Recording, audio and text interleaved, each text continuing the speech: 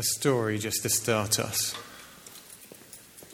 A heavily booked commercial flight out of Heathrow was cancelled, and a single agent was rebooking a long line of inconvenienced travellers. Suddenly, an angry passenger pushed his way to the front and slapped his ticket down on the counter. "I have to be on this flight, and it has to be first class," he insisted. "Oh, I'm sorry," the agent replied. "I'll be happy to help you, but I have to take care of these customers first." The passenger was unimpressed. "Do you have any idea who I am?"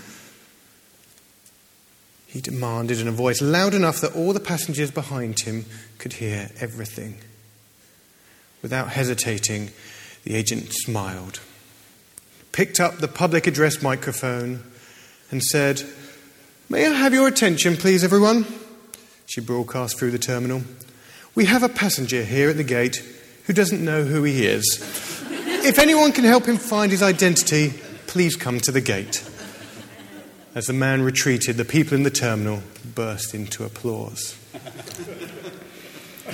Tonight we're going to be looking at identity and in particular, who is Jesus.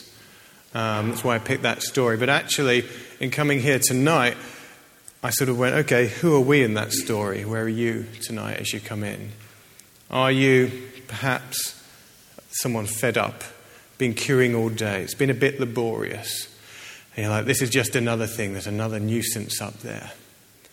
Maybe you've had a fabulous day and you're the single agent who's there but can calmly manage everything in your stride and you're feeling pretty good tonight. But maybe some of you, and I think I was a bit like this on the way here, I think I was when the traffic lights went red, was a bit like the angry passenger and everything's just in your way, you just want it to clear out. So where are you tonight? Tonight we're going to be looking quite a lot of passages of Scripture. We're not so much into the history now because we're probably moving into slightly more familiar territory of the Gospels, but we're doing lots of Scripture. So there'll be lots of different passages and it can be very easy to sort of get lost tonight. So I'd encourage you just to try and focus on what we've been learning about on the other weeks, the kingship of God. Try and keep that when the verses come up as the line of thought that you'll be keeping through the evening. Right now I'm going to have that pause which the man should have at the counter.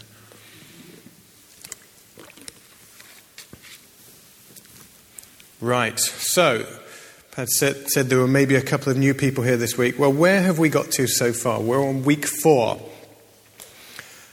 Things aren't going so good for God's chosen people at the moment. The 12 tribes descended from Abraham.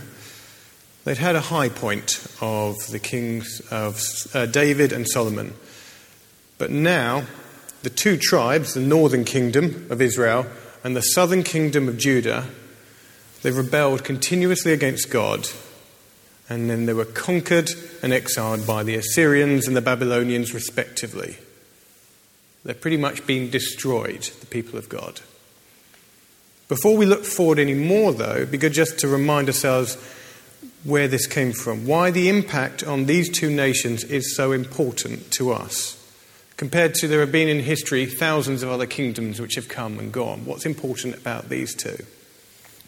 Well, we've been looking, we've had the times of the kings with the prophets proclaiming over them. Now the 12 tribes of Israel were the practical outcome of a pledge. This is going back into week 2. The pledge made to Abraham. The people went in the Exodus and made their way to the promised land. But before that, God's blessing is sorely required because at the beginning of the Bible we learnt about mankind's rebellion and rejection of God's kingship, the fall of Adam and Eve. And so actually in this point, things are pretty much a mess. They seem like they're coming to an end, except that the prophets are proclaiming, the same prophets who are proclaiming doom over the kingdom are also prophesying hope and restoration. I don't know if any of you managed to take a look at the book of Micah in the last 2 weeks, as I suggested might be good. I don't know if that was interesting to see. You might have seen a lot of patterns of what we've been going through in the history there, but also things maybe looking forward that you might be familiar with as well. Let's have a look at a couple of passages from that book and another one as well. In Micah 2, prophet says, and this is a prophecy passed to the prophet Micah from God, I will surely gather all of you, Jacob, all of Israel, all of the 12 tribes. I will surely bring together the remnant of Israel. I will bring them together like sheep in a pen, like a flock in its pasture. The place will throng with people. Remember, this is a split up people. The one who breaks open the way will go up before them. They will break through the gate and go out. Their king will pass through before them, the Lord at their head. This is a prophecy over a destroyed people. It seems to be a restored kingdom of Israel it's talking about, with a king going ahead of them. Another example, Micah 4. In that day, declares the Lord, I will gather the lame, I will assemble the exiles and those I have brought to grief. I will make the lame my remnant, those driven away a strong nation. The Lord will rule over them in Mount Zion from that day and forever. As for you, watchtower of the flock, stronghold of daughter Zion, the former dominion will be restored to you. Kingship will come to daughter Jerusalem. A strong nation brought back from exile. Kingship restored to the city of Jerusalem. Moving to another example in Zechariah. Rejoice greatly, daughter Zion. Shout, daughter Jerusalem. See, your king comes to you, righteous and victorious, lowly and riding on a donkey, on a colt, the foal of a donkey.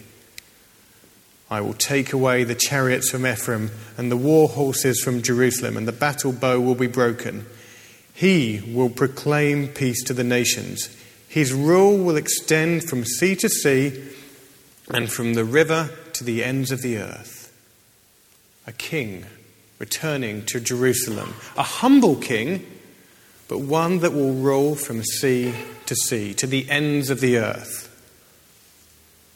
To understand these passages from the perspective of those who read them originally, what we have to do for a moment is forget everything we know about Jesus. We've learnt so much about it, and when we cast a certain light and we go, oh, I know what that is, I know where that's leading. But if you were someone there at the time who was reading these, who was having them spoken, what would you think for the first time? Were the recipients of these prophecies really expecting the kind of Jesus King, the sacrificial servant king who would die on a cross? Was that their expectation? Or were they expecting a strong, conquering king who would surpass David and Solomon in their power and influence? As we approach the time in which Jesus was born, the remnants of the kingdom of Israel had returned to their land. They'd been allowed to come back. But they weren't the ones ruling their land. The superpower of the time was the Romans.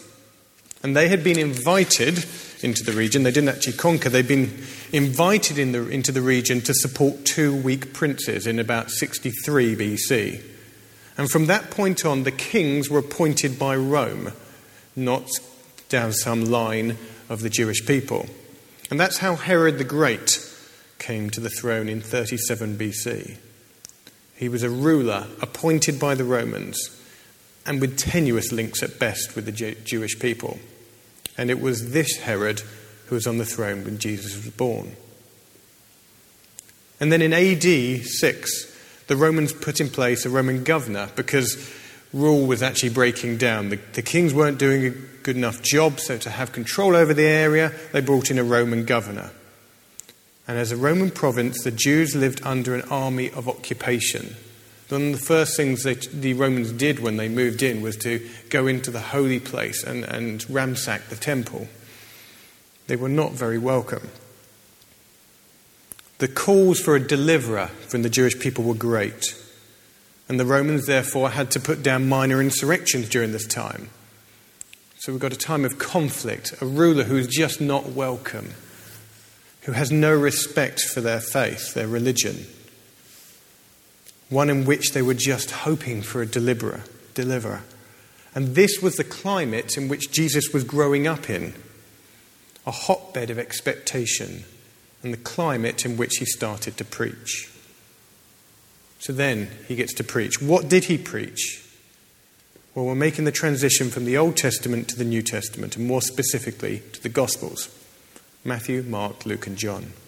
Look at a couple of examples of what Jesus preached.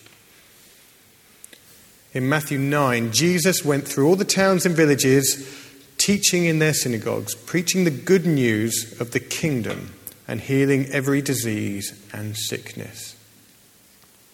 Actually, the word gospel means good news. So that's why they're called the Gospels. He was there telling the good news. The good news was about the kingdom of God. In Luke 8, after this, Jesus travelled from one town and village to another, proclaiming the good news of the kingdom of God. Luke 4, at daybreak, Jesus went out to a solitary place. The people were looking for him, and when they came to where he was, they tried to keep him from leaving them. But he said, I must preach the good news of the kingdom of God to the other towns also, because that is why I was sent. Jesus preached the good news of the kingdom of God. To the Jews aware of the scriptures, it would have been instantly clear that Jesus was talking about the re-establishment of the throne of David, an everlasting kingdom as had been prophesied and pledged to them.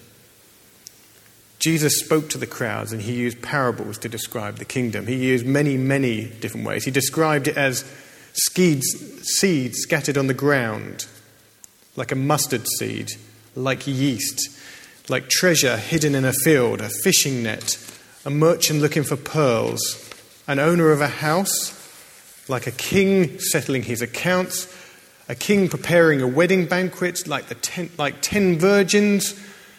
He talked a lot about the kingdom of God. In the Beatitudes, Jesus says, blessed are the poor in spirit, for theirs is the kingdom of heaven. Another kingdom reference. Blessed are those who are persecuted because of righteousness, for theirs is the kingdom of heaven. Look through the Gospels and you will find it littered with talk of God's kingdom. So no wonder there was so much interest in what he had to say. If you're a people who have been expecting a deliverer, who had prophecies of a kingdom, who in the past have had great kings over you, and then someone talks about kingdom, restoration of the kingdom, no wonder you're interested. 4,000, 5,000 people gathering round to hear about the kingdom, restoration. He drew fantastically big crowds. And then just after that, just after the feeding of the 4,000 and the 5,000, Jesus asked his disciples, who do you think I am? Mark records it as follows. Jesus and his disciples went on to the villages around Caesarea Philippi. And on the way he asked them, who do the people say I am?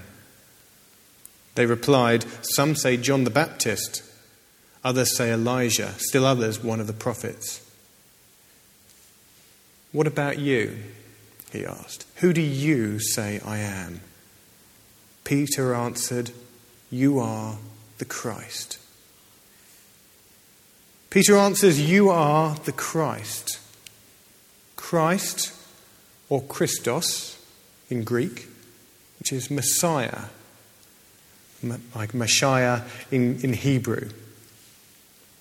And it can be pretty hard at first glance to understand the meaning of what Peter had said here. Again, it's another reference, it's another word, Jesus Christ or Messiah, that we associate only with Jesus. It has a meaning to us that we've given to it. And we know it, and we say, Jesus Christ, yes, he died on the cross for our sins, and then he triumphed over death 3 days later. Yeah, we know that. But Peter didn't know that when he spoke those words. None of that had happened, and Peter certainly had no idea that they would. Christ actually means anointed one anointed with holy oil. In other words, it referred to a king. The word had been used in the Old Testament writings to refer to several Jewish kings already. It wasn't just used with Jesus. It had been applied to King Saul at one time, but it had also been applied to non-Jewish kings who God had favoured, such as Cyrus the Great. So it actually is a generic term, a little bit more, at least to Peter, of what it is to be a king. Maybe the king that they've been expecting, but still one of a number of kings. With all that Peter had seen and heard of Jesus, it can be understood why Peter may have found the confidence, even excitement, to declare Jesus to be the expected deliverer. Here was the Messiah, the restored kingdom king, who Peter thought would overthrow the Romans, restore Israel, and Peter had found himself a close follower of that king. But then in John it continues. He, Jesus, began to teach them that the Son of Man must suffer many things and be rejected by the elders and chief priests and the teachers of the law, and that he must be killed and after 3 days rise again. He spoke plainly about this, and Peter took him aside and began to rebuke him. If you think about it from Peter's perspective, you can see why it might make sense to rebuke Jesus. Oh no, hold on, you're the king, aren't you? You're going to be this restored, great, powerful king. What's all this talk about suffering and death? No, that's not the plan ahead for you. Jesus, you need to stop the negative talk and just concentrate on your strength and working up a kingdom here. Suffering, rejection, death, this wasn't the kind of talk that should come from the leader of an uprising, a future king. But that day it was Peter who got the real rebuke. But when Jesus turned and looked at his disciples, he rebuked Peter. "Get behind me, Satan," he said. "You do not have in mind the concerns of God, but merely human concerns." Peter had fundamentally misunderstood, and maybe even reasonably so, the nature of Jesus. He saw him through the eyes of the world, through the desires of mankind, through the desires of his people. And he wasn't the only one who thought about Jesus in that way. Many people fell away from Jesus after those big popular days. In John chapter 6, just after Jesus had fed the 5,000, John tells us that after the people saw miraculous signs that Jesus did, they began to say, "Surely this is the prophet who is to come into the world." But Jesus, knowing they intended to come and make him king by force, withdrew again to a mountain by himself. The pattern we've seen is the people of Israel trying to put someone or something ahead of God, always. Now, they don't even really understand who Jesus is. And yet again, they're trying to establish for themselves an earthly king rather than a heavenly king. I'm going to ask you just to have a moment of discussion. We talked about what Peter and the people of the time said Jesus was. Just want you just to take 5 minutes in your groups, and I'm going to pass the mic around at the end just to give you a warning for someone in the group to feedback briefly. Who do non-Christians, who does the world today, who do your friends, who do those you know, who would they say Jesus is? I'll give you 5 minutes just to discuss that in your groups. Okay. I'm going to draw that time to a close now. I'm going to hand the microphone to this group first of all, and someone in that group to just say one or two things that you discussed. Who do you say that Jesus is, if anyone? Or who did they say you see? It's on, I think. Yes, people think it's a myth. It's sort of fairy story. Myth, fairy story. I think people thought he was an exceptionally holy man and a very good man, rather on the lines of Gandhi these days. A great teacher. I was speaking from an atheist's point of view, and this is someone I knew. Mm-hmm. He just didn't exist. It's just a fairy story. Or some people even will pick up Monty Python's terribly well-researched views and think he was just a nice guy who got sucked into a Messiah kind of expectation. Wrong place at the wrong time, maybe, yes. I think some people think he's a good bloke. We had a few. We had a fairy story type figure, or just a waste of time not existing, through to a good guy, which we all refute, really, in a way. And that he... What was the other one? Oh, an alien. An alien. We decided that's possibly arguable. Right. Pads, I'll leave you to work on your member of staff here. Pads almost preempted, I could hear in the discussion. I'm just going to show you a little clip from Alpha. Pads, I own rights over this, I think, because I think I went out and recorded it with some people, but, you were in charge of Alpha at the time, but, So we took a microphone onto the streets of Reading as part of Alpha a couple of years ago and just asked some people, who do you think that Jesus is? Well, I don't know, I'd say he's probably just sort of a big figure in British society sort of thing, He's supposed to be a Christian country and that. Yeah.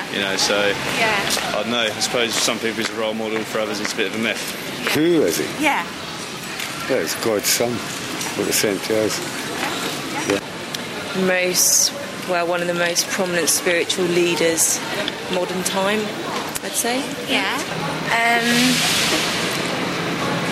I really know him as someone who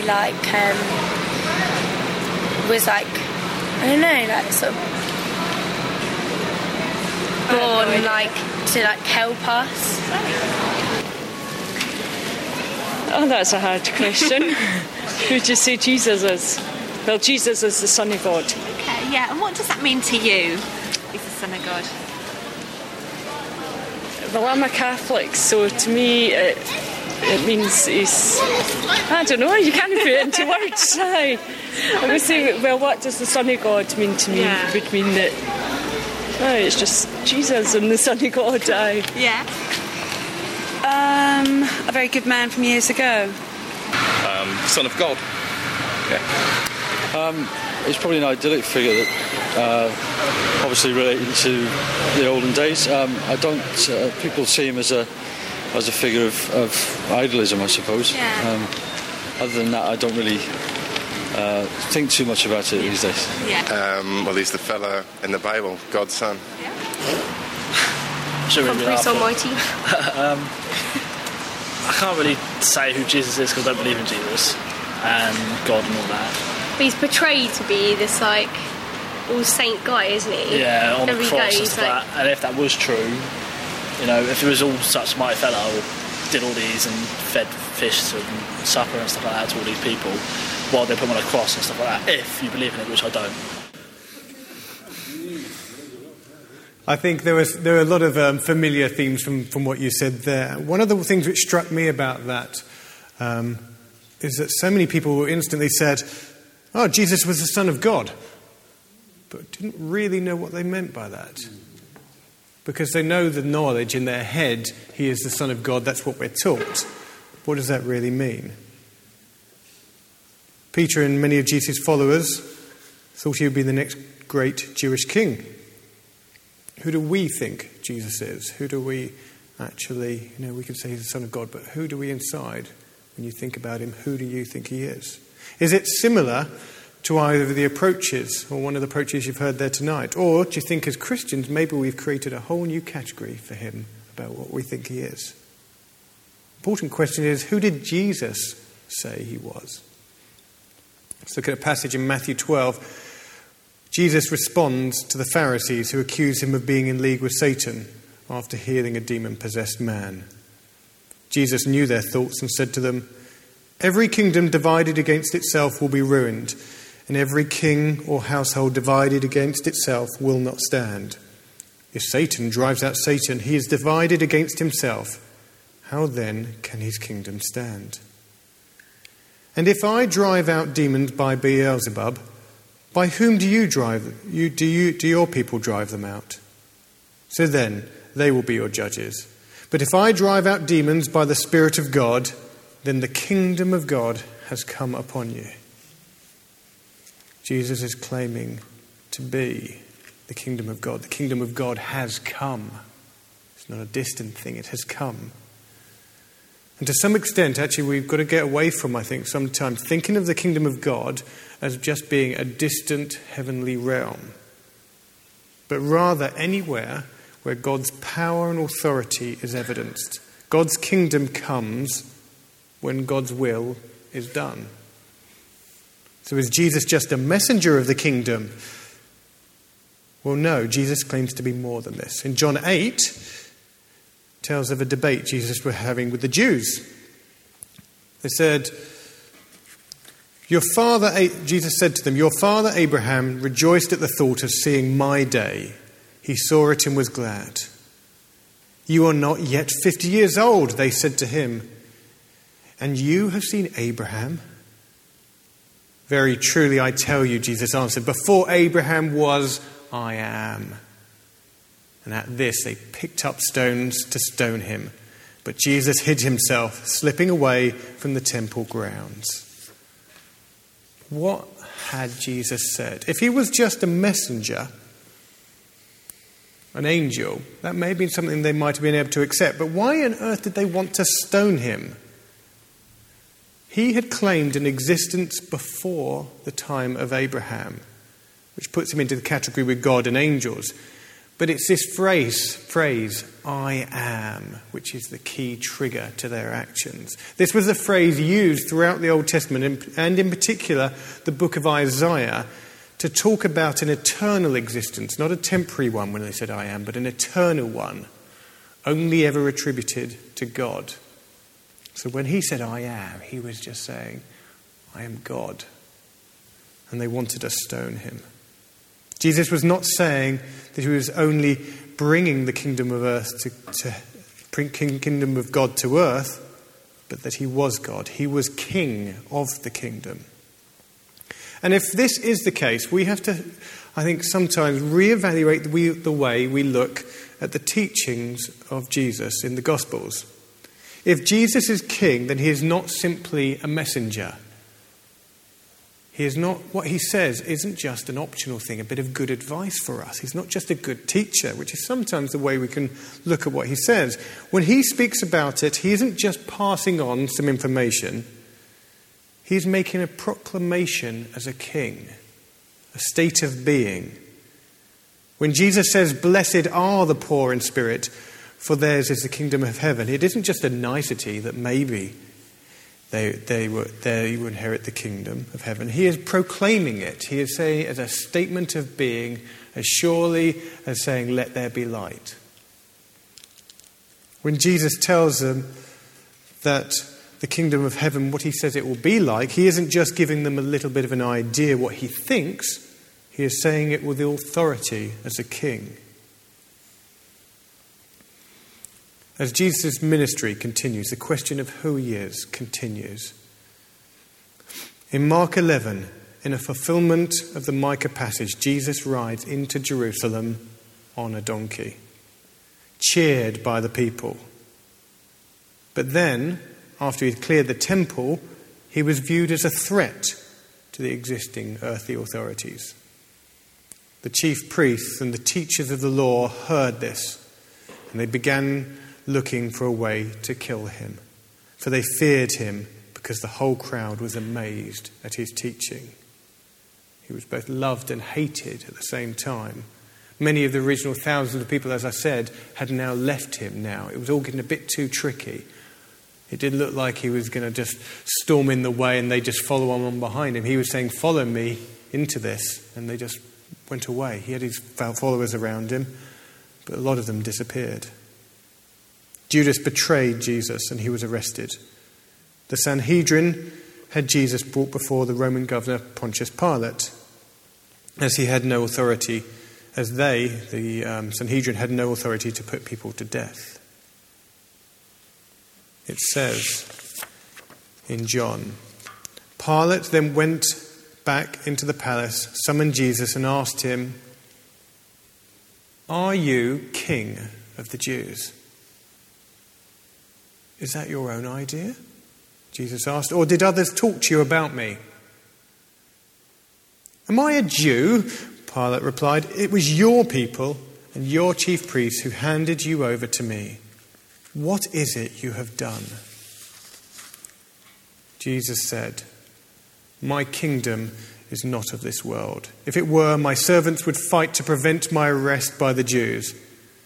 But now my kingdom is from another place." "You are a king then," said Pilate.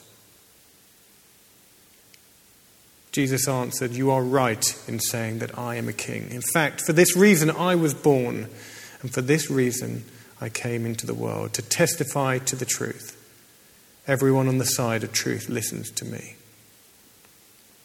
Under pressure from the Jewish authorities and the crowds, Pilate sentenced Jesus to death as a king. Then the governor's soldiers took Jesus into the praetorium and gathered the whole company of soldiers around him. They stripped him and put a scarlet robe on him, and they twisted together a crown of thorns, and set it on his head. They put a staff in his right hand and knelt in front of him and mocked him. "Hail, King of the Jews!" they said. They spat on him and took the staff and struck him on the head again and again. And after they mocked him, they took off the robe and put his own clothes on him. Then they led him away to crucify him. As they were going out, they met a man from Cyrene named Simon, and they forced him to carry the cross. They came to a place called Golgotha, which means place of the skull. There they offered Jesus wine to drink mixed with gall, but after tasting it, he refused to drink it.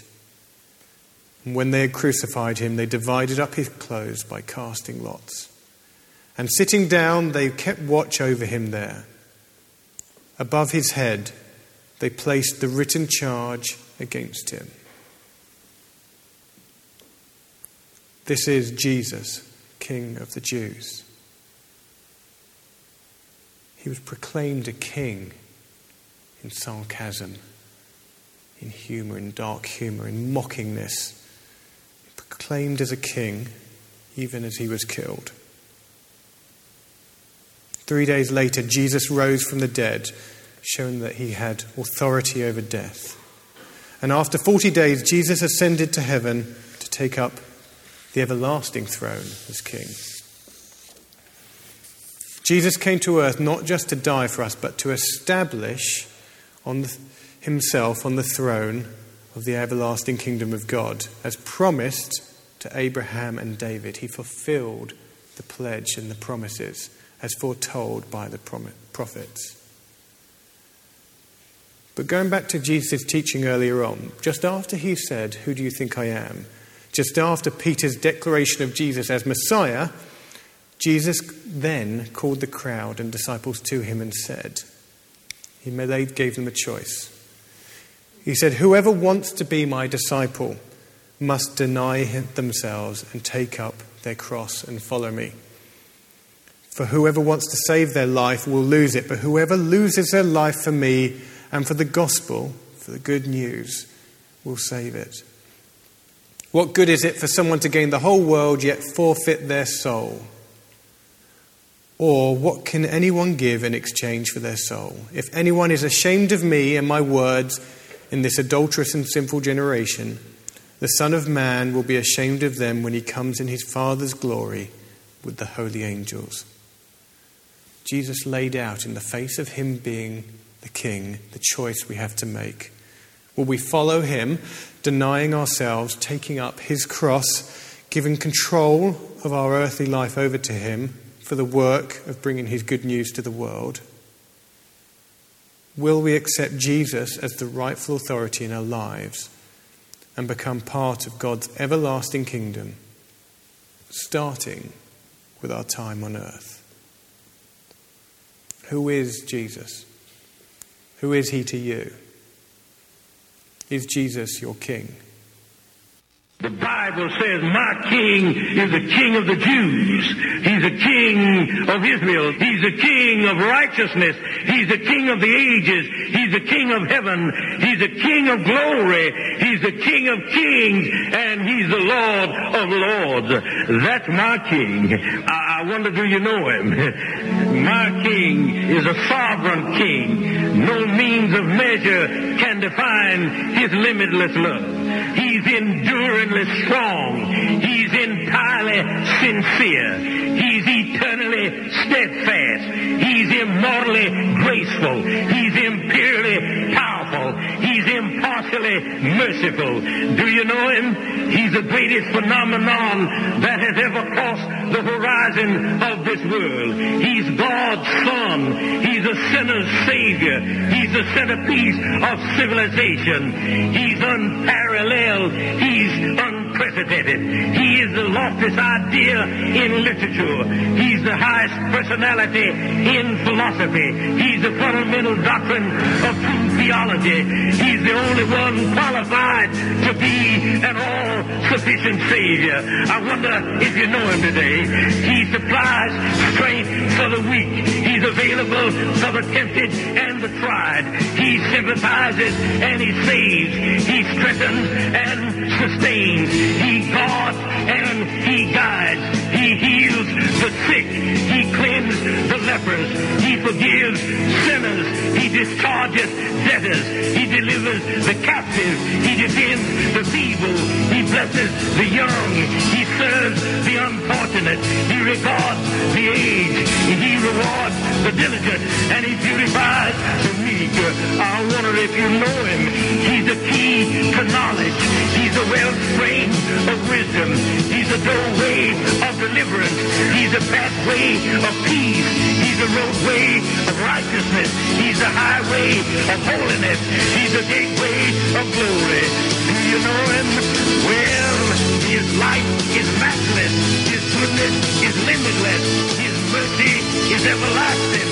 His love never changes.